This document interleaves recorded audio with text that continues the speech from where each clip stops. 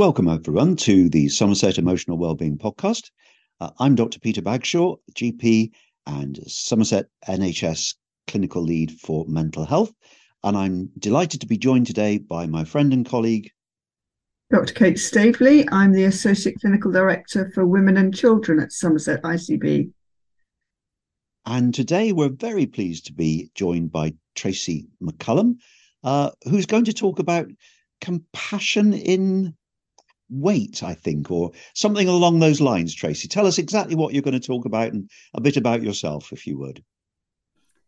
Hi, nice to meet you all. I'm Tracy McCullum. Background is in nursing, so I was a general nurse for too many years that I'm going to relay here. And then went into children's nursing and into managing the health visitors and the school nurses, so into public health. Always had a passion for health promotion and prevention.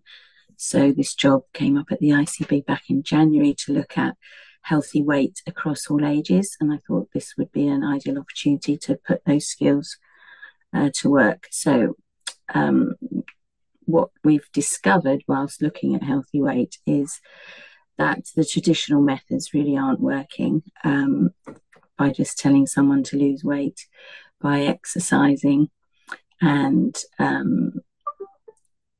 to go on a diet isn't working.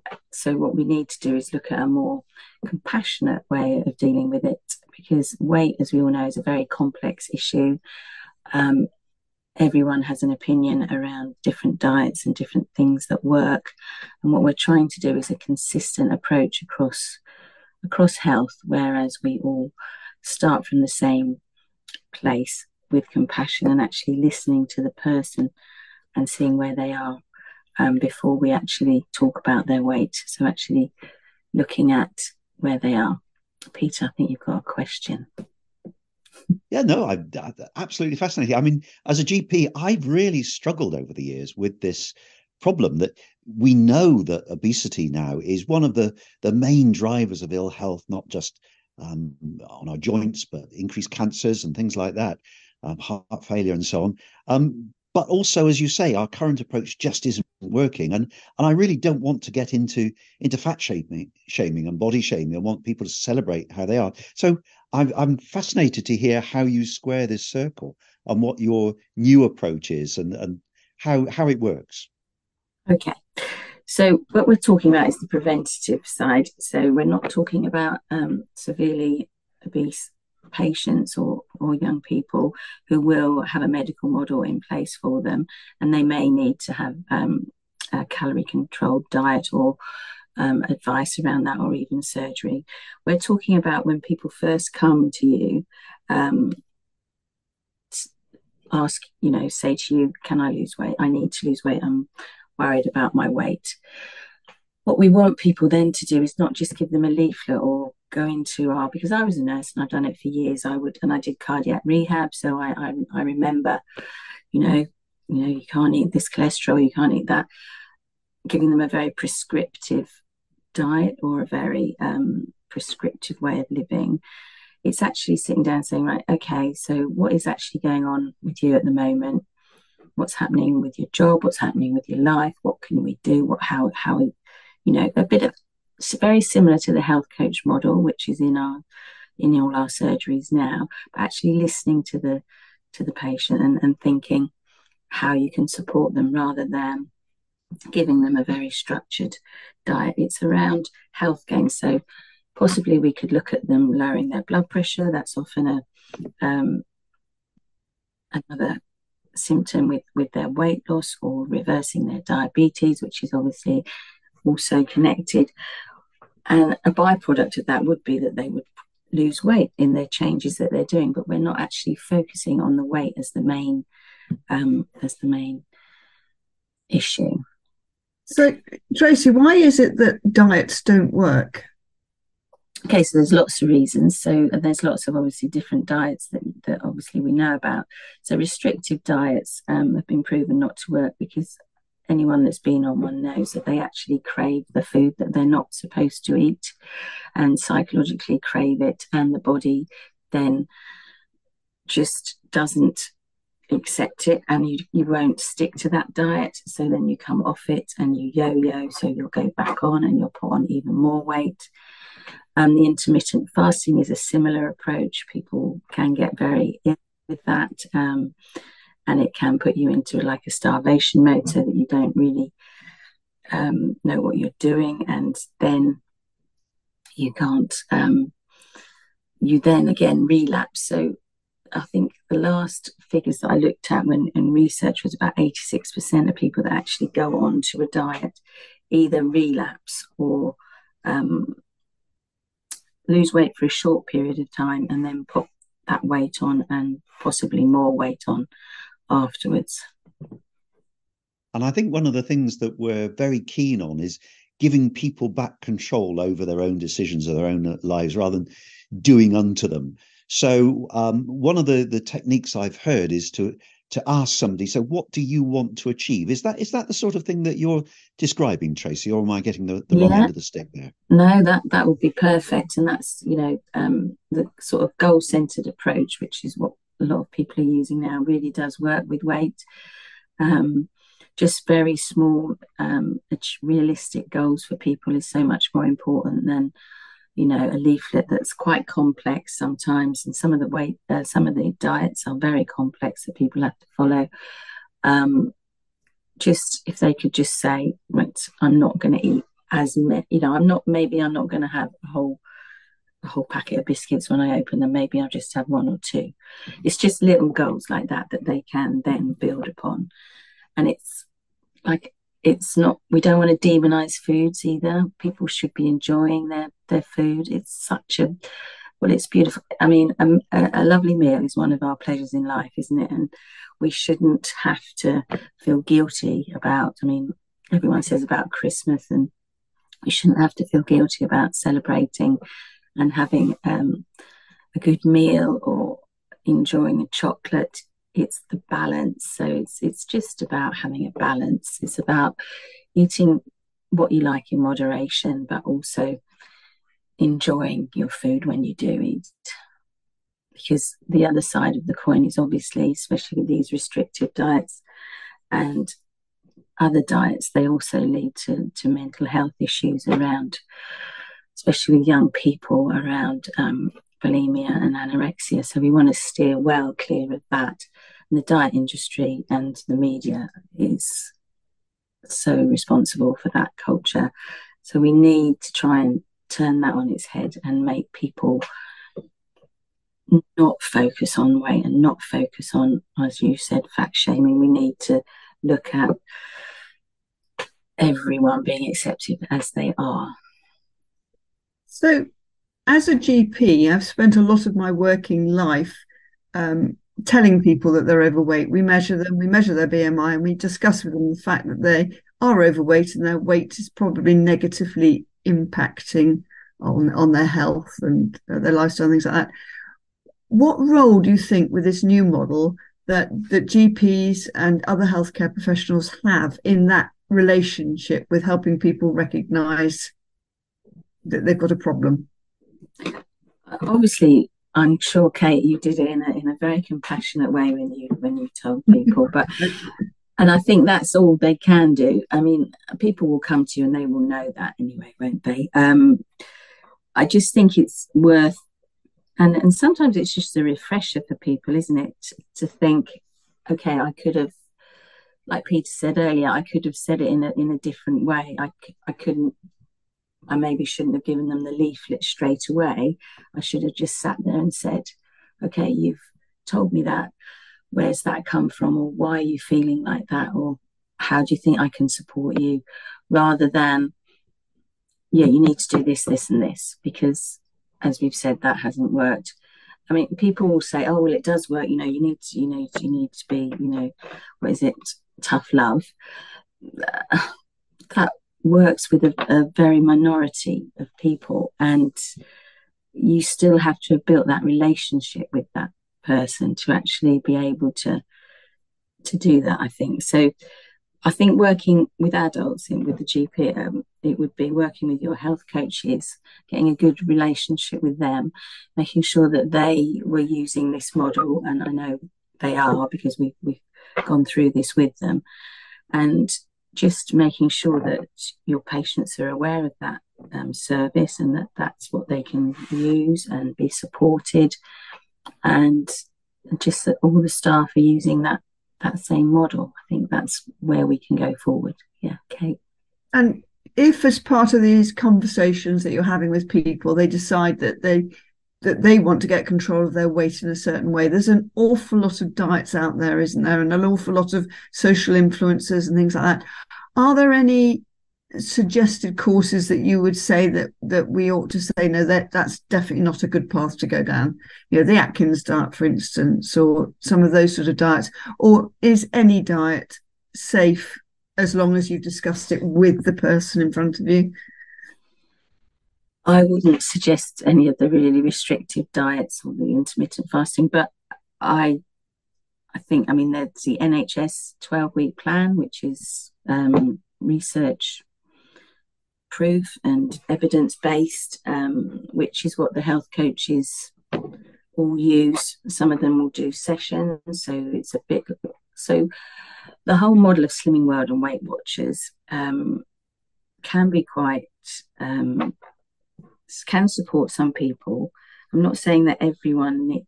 It's very difficult, isn't it? Because everyone is individual.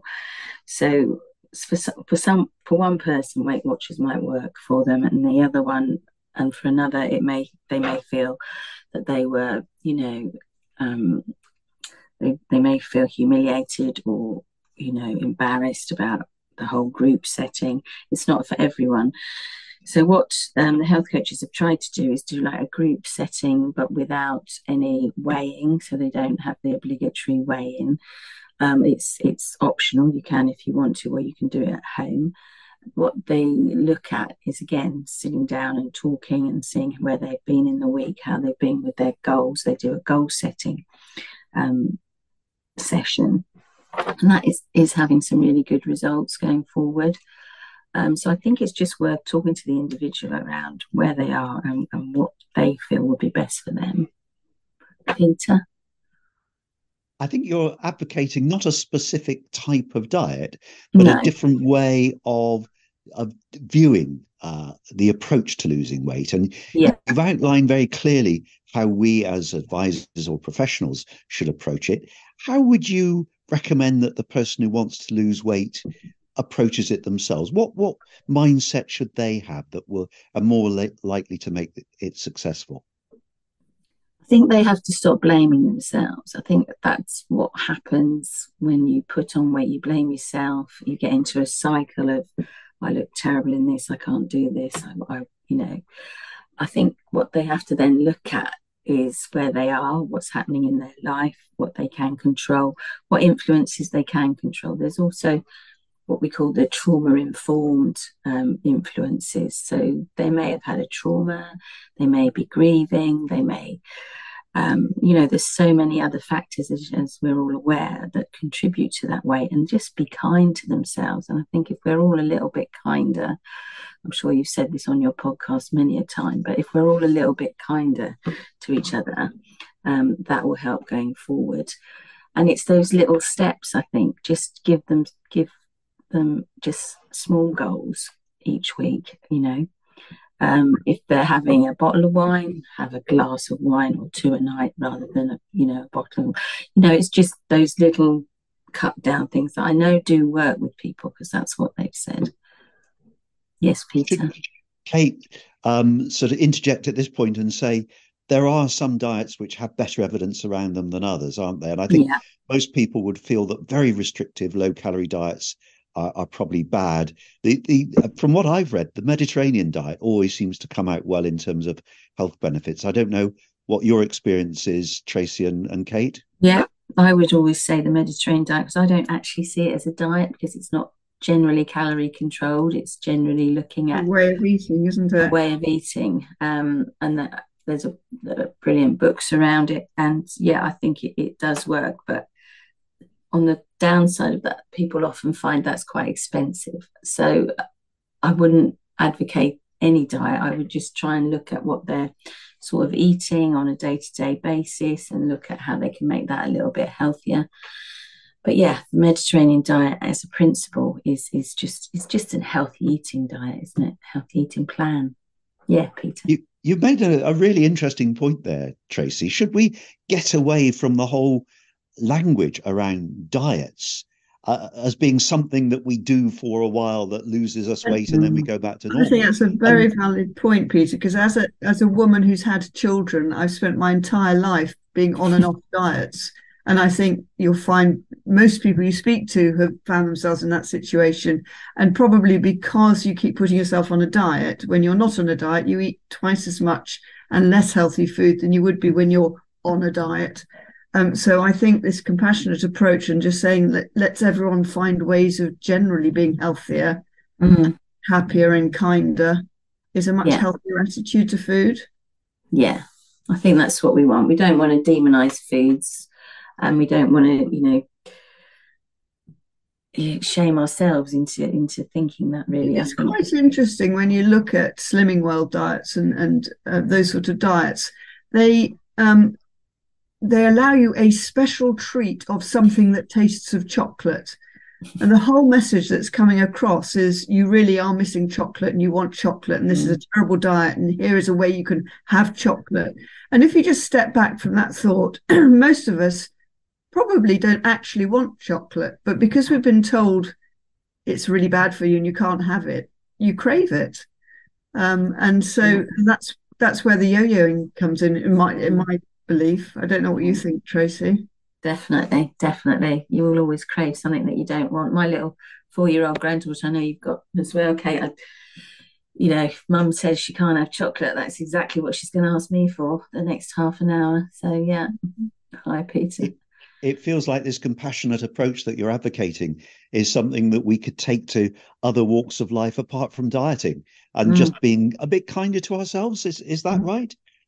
Definitely. And since I've been talking to people about it, it has gone into other areas, and I will be talking to the extent what we're looking to do this week is put out a survey to all staff, asking them about their knowledge of the compassionate approach and if they feel that they use it when they're talking to patients around healthy weight. And then we'll have a bit of a platform for how we look at the awareness and the training that we're trying to start in January. Yeah. Where did the concept of a compassionate approach to health come from? So Doncaster has been the trailblazer in this country. I'm not sure why, but it came from Australia, Canada. Australia have a system called Health at Every Size, and that is across all their public health messaging and across all their health messaging around weight. So they are promoting that they are trying to make everyone healthy at every size and not to focus actually on the size. And from that, the compassionate approach sort of was born, and Doncaster are trailblazing it in this country and are putting together some training as we speak, but have also put it across all their public health messaging. Plymouth have also adopted it in this country. Other areas are adopting it all the time, as well as Australia, New Zealand, Canada, and other areas have it as well. And how does the idea to compassionate approach to weight interact with exercise? Because we keep telling everyone you must go out and exercise. And I think a lot of larger people will look out at skinny people jogging and think, well, I can't relate to that at all. So is there a way we can encourage people to understand that they can exercise? Yeah, I think SASP are doing quite a lot. So Somerset Activity and Sports Partnership doing quite a lot of work around this, looking at every size and ability being able to access whatever activity they are interested in, not just, swimming, because everyone says when you're overweight, go swimming, don't they? Because they think that's not going to put any effort on your joints or whatever, which is true. And swimming is fabulous exercise, but not everyone wants to do it. So it's like being inclusive, and I think it's gyms and everywhere being inclusive, and actually they need the training probably more than anyone, because as you say, anyone that goes into a gym and sees people clad in lycra aren't going to really want to join in that session. So it's looking at the inclusivity of exercise and making sure that we're offering. There was a campaign a while ago, wasn't there? She Can, to try and encourage girls back into sport, and certainly I think women's rugby really took off from that one. And women's rugby seems to be quite an inclusive sport and attracting a lot of different body shapes. Sorry, Peter, I interrupted you there. No, that's absolutely fine, Kate.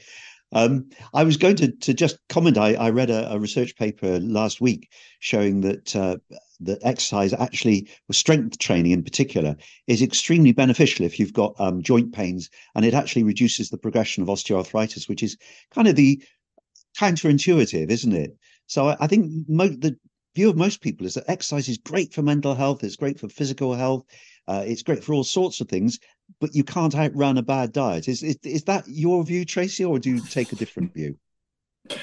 I think exercise is obviously brilliant for everything, as you say. What do you mean by can't outrun a bad diet? You mean that the diet is more important than the exercise, or? I think from what I've read, you've got to walk a heck of a lot of steps to make up for the coffee and cake that you'll have at the end of your walk, haven't you?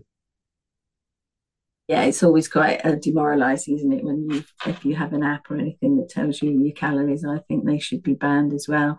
But they are quite inaccurate, so people shouldn't really focus on that anyway. I think, as you said, exercise is mentally so much better for you, and I think if you're better mentally, then you will be in a better mindset to look at how healthily you're eating. And so I suppose if you take a step back and you say, what is it you're trying to achieve? If we get away from the idea that we're trying to achieve weight loss, actually what we're trying to achieve is feeling better, feeling healthier, and as a result, being less likely to become ill, then it doesn't really matter quite so much, that link with the exercise and the food, does it? Yeah, no, exactly. I think if we can make people feel better about themselves and stop focusing on their weight and look at, how they can get to a place where they will want to eat healthily, then that's where we need to be, Peter. So, as the resident skeptical scientist on the podcast, you've told us how and why yo-yo dieting doesn't work.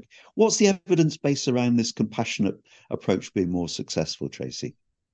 So the evidence base is not in this country as yet, but it's in, as I said, Australia, Canada, places like that, where they've done multiple surveys and studies around the health benefits rather than the weight. You won't actually see much difference in people's weight, but it goes on a steadier spiral down, and people do actually lose weight after a period of time. It does take longer because obviously you're embedding other behaviors beforehand, but what the real evidence is showing is, like I've said before, the health gains such as lowering blood pressure, reversing diabetes, improved mental health. And once those are sort of stabilized and once people are in that mindset, then the weight tends to go down. So at the moment, we're just getting the first studies through showing the weight loss, and it's looking as if it is going down, but it is steady. You're not going to get the real huge losses that people want to see. Everyone wants to lose, 10 pounds in 2 weeks, don't they? You're not going to see that, but it will be a steady decline. But what it's really proving is mental health benefits and other health gains.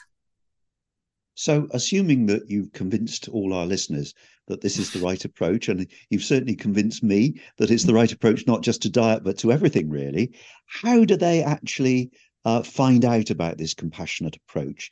You've already said leaflets aren't the way to go. How do they actually find out about this? Well, we will be doing training across all services from January. So, and I think most people should be aware of it if they've been looking at literature around this. So it would be the health coaches, if they know a health coach in their area. I think a lot of people don't even feel that they can self-refer, but you can self-refer into a health coach. You don't have to go and see your GP. So if you go on the SAPS website, there's a list of all the health coaches. If you go on your surgery website, it will tell you your personal coach. And sorry, can you unbundle SAF for us? Needless to say, we'll put all this on our show notes at the end. Yes, Somerset Activity and Sports Partnership. Thank you. Well, we're coming to the end. Kate, have you got any last questions or comments you want to make? No, I mean, my interest is from a children's perspective, and Tracy has very kindly started with children really on this journey of compassionate health, compassionate approach to weight. And it's really a plea to stop fat shaming children, but to help children to lead healthier lives rather than concentrating on their weight. And it's unfortunately, it's not something you can measure, is it? It's easy to measure the weight of a child and their BMI and to say that they're outside the normal range, and that's a measurement. This is a much more subtle approach to general health, and so much harder to measure. We haven't mentioned the issue of things going the other way and eating disorders and so on. But that's a real problem, isn't it, with children and young people? So I think that's a very important message. I'd like to think that we're sort of on the right guidelines with this, because even Harry Styles, I went to his concert recently, and in large letters, "Be kind" was up there. So the message is getting through that we should stop trying to shame people and should encourage them instead. Tracy, any last words you want to leave us with? No, just that, as Kate said, we did start with children and the early years, really. So some of your listeners may see things in their local communities coming on board called Healthier Lives sessions that they can join in the family centres and things like that. So do just come along, and they're universal. But they will be giving you good advice on healthy eating and cooking and sort of fun cookery to do with your children. And that's really what we want to promote through schools and in the community, so that we get these messages in early, and then hopefully we won't have any issues going forward. Always leave on a positive. That's really great. And you've given us some wise advice on healthy weight, but also I think more general advice. So to everyone out there, I'd say be compassionate to others and be compassionate to yourselves as well. Go well, everyone. And thank you very much, Tracy, for joining us. Thank you. Thank you. You've been listening to the Somerset Emotional Wellbeing Podcast. The show was hosted by our team of doctors, including Dr. Andrew Tresidder, Dr. Peter Bagshaw and Dr. Sarah Coop. The show was produced by Rob Hunn's Music on behalf of the NHS Somerset Integrated Care Board.